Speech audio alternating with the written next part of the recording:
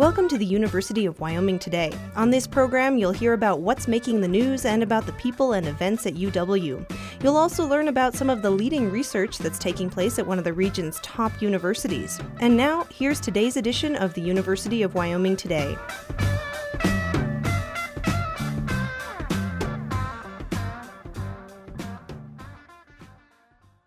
Hi there, Jim Kearns with you today. Did you notice there weren't a lot of crystal clear days in many areas of Wyoming this summer? That's because of the hazy skies caused by wildfires as far away as Oregon and Washington. In fact, it seems like there's been a lot more of these large fires in recent years. That prompted UW Program in Ecology doctoral student John Calder and his colleagues to wonder if such exceptionally large wildfire outbreaks have occurred in the past. To find out, they examined charcoal deposits in 12 lakes in and around a wilderness area of Colorado. And Calder says they found evidence of large fires occurring during a long-ago warming period. And we looked at the fire history for the last 2,000 years, and what we found was there was only one period in the last 2,000 years when we have evidence of large portions of that mountain range burning. And it was about 1,000 years ago when temperatures warmed just half a degree C. And at that time, in a century, about 83% of the landscape burned that we were looking at. We're on the trajectory to see wildfires like we saw in the past, and the fires will be even bigger and more widespread. That research was published in the Proceedings of the National Academy of Sciences. And based on those findings, we better be prepared for even more devastating fires throughout the American West.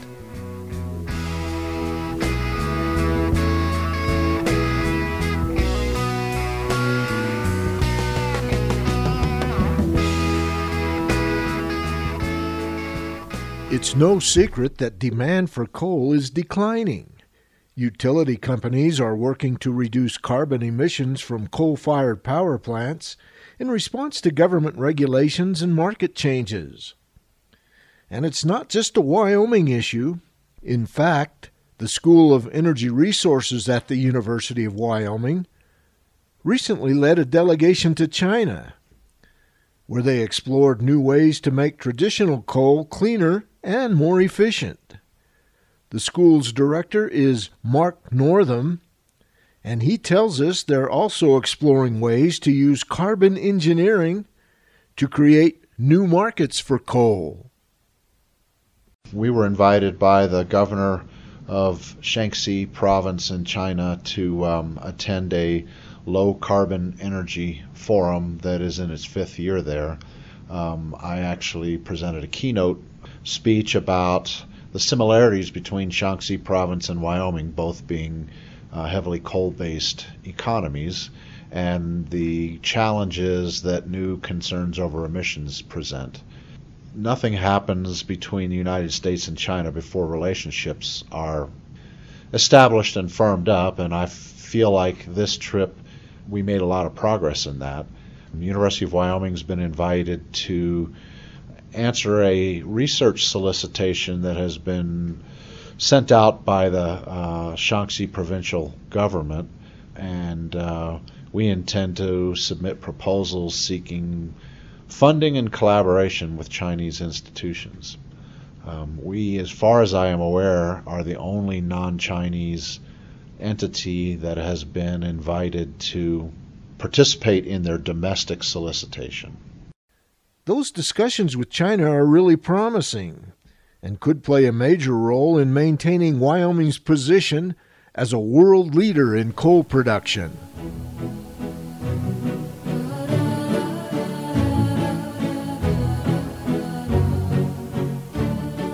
There's some interesting research coming out of the College of Business. Let's say you're buying a bucket of chicken that has a logo on it that's promoting some kind of charity. Would that make you feel like you're making a healthy choice?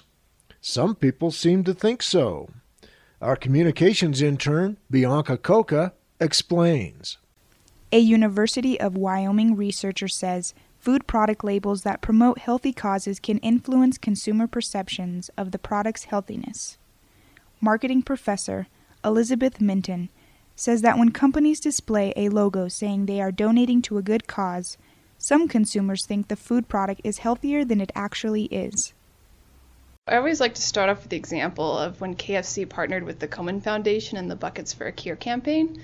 And so they were basically donating a portion of every bucket of fried chicken to the Komen Foundation, which is obviously a health cause associated with cancer research.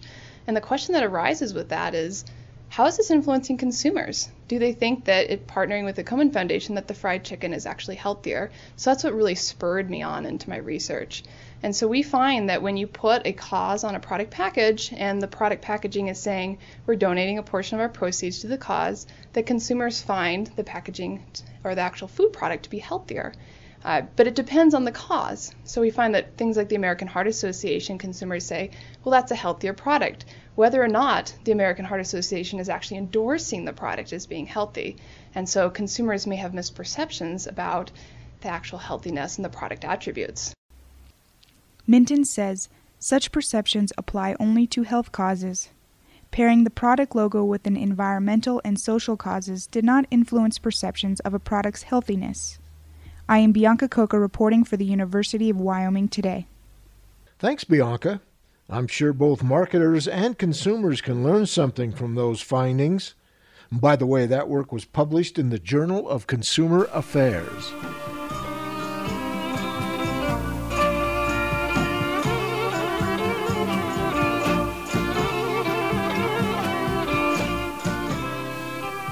You're listening to the University of Wyoming Today. I'm Jim Kearns. You may be among the thousands of people from around Wyoming and the nation who are coming to campus for the annual homecoming celebration. The annual parade is one of the university's oldest and most popular traditions.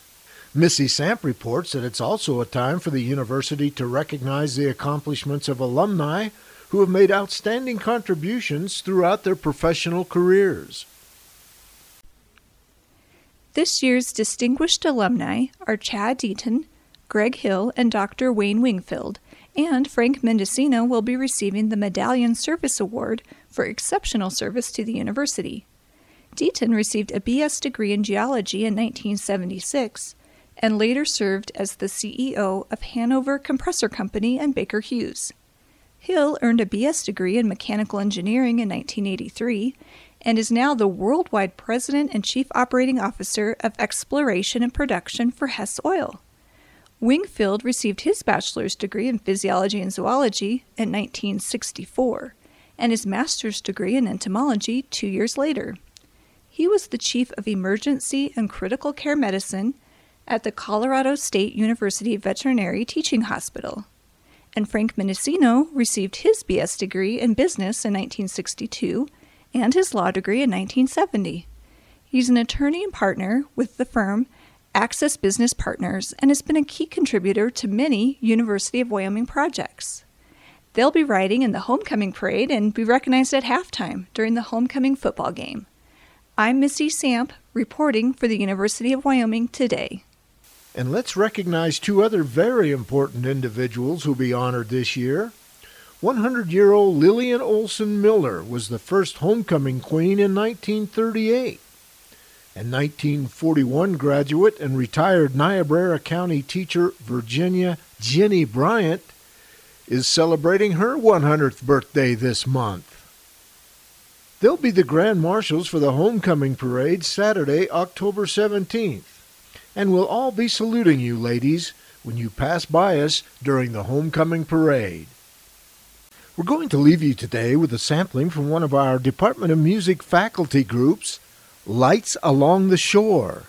This is the title cut from their new CD, Misty Morn in May.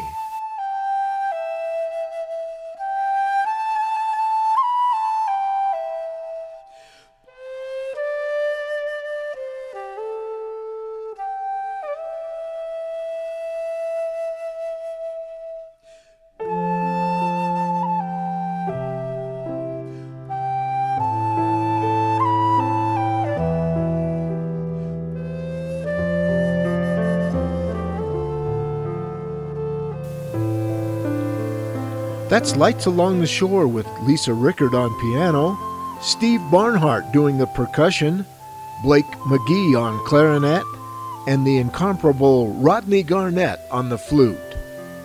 I'm Jim Kearns, and that's it for my time. Thanks for yours.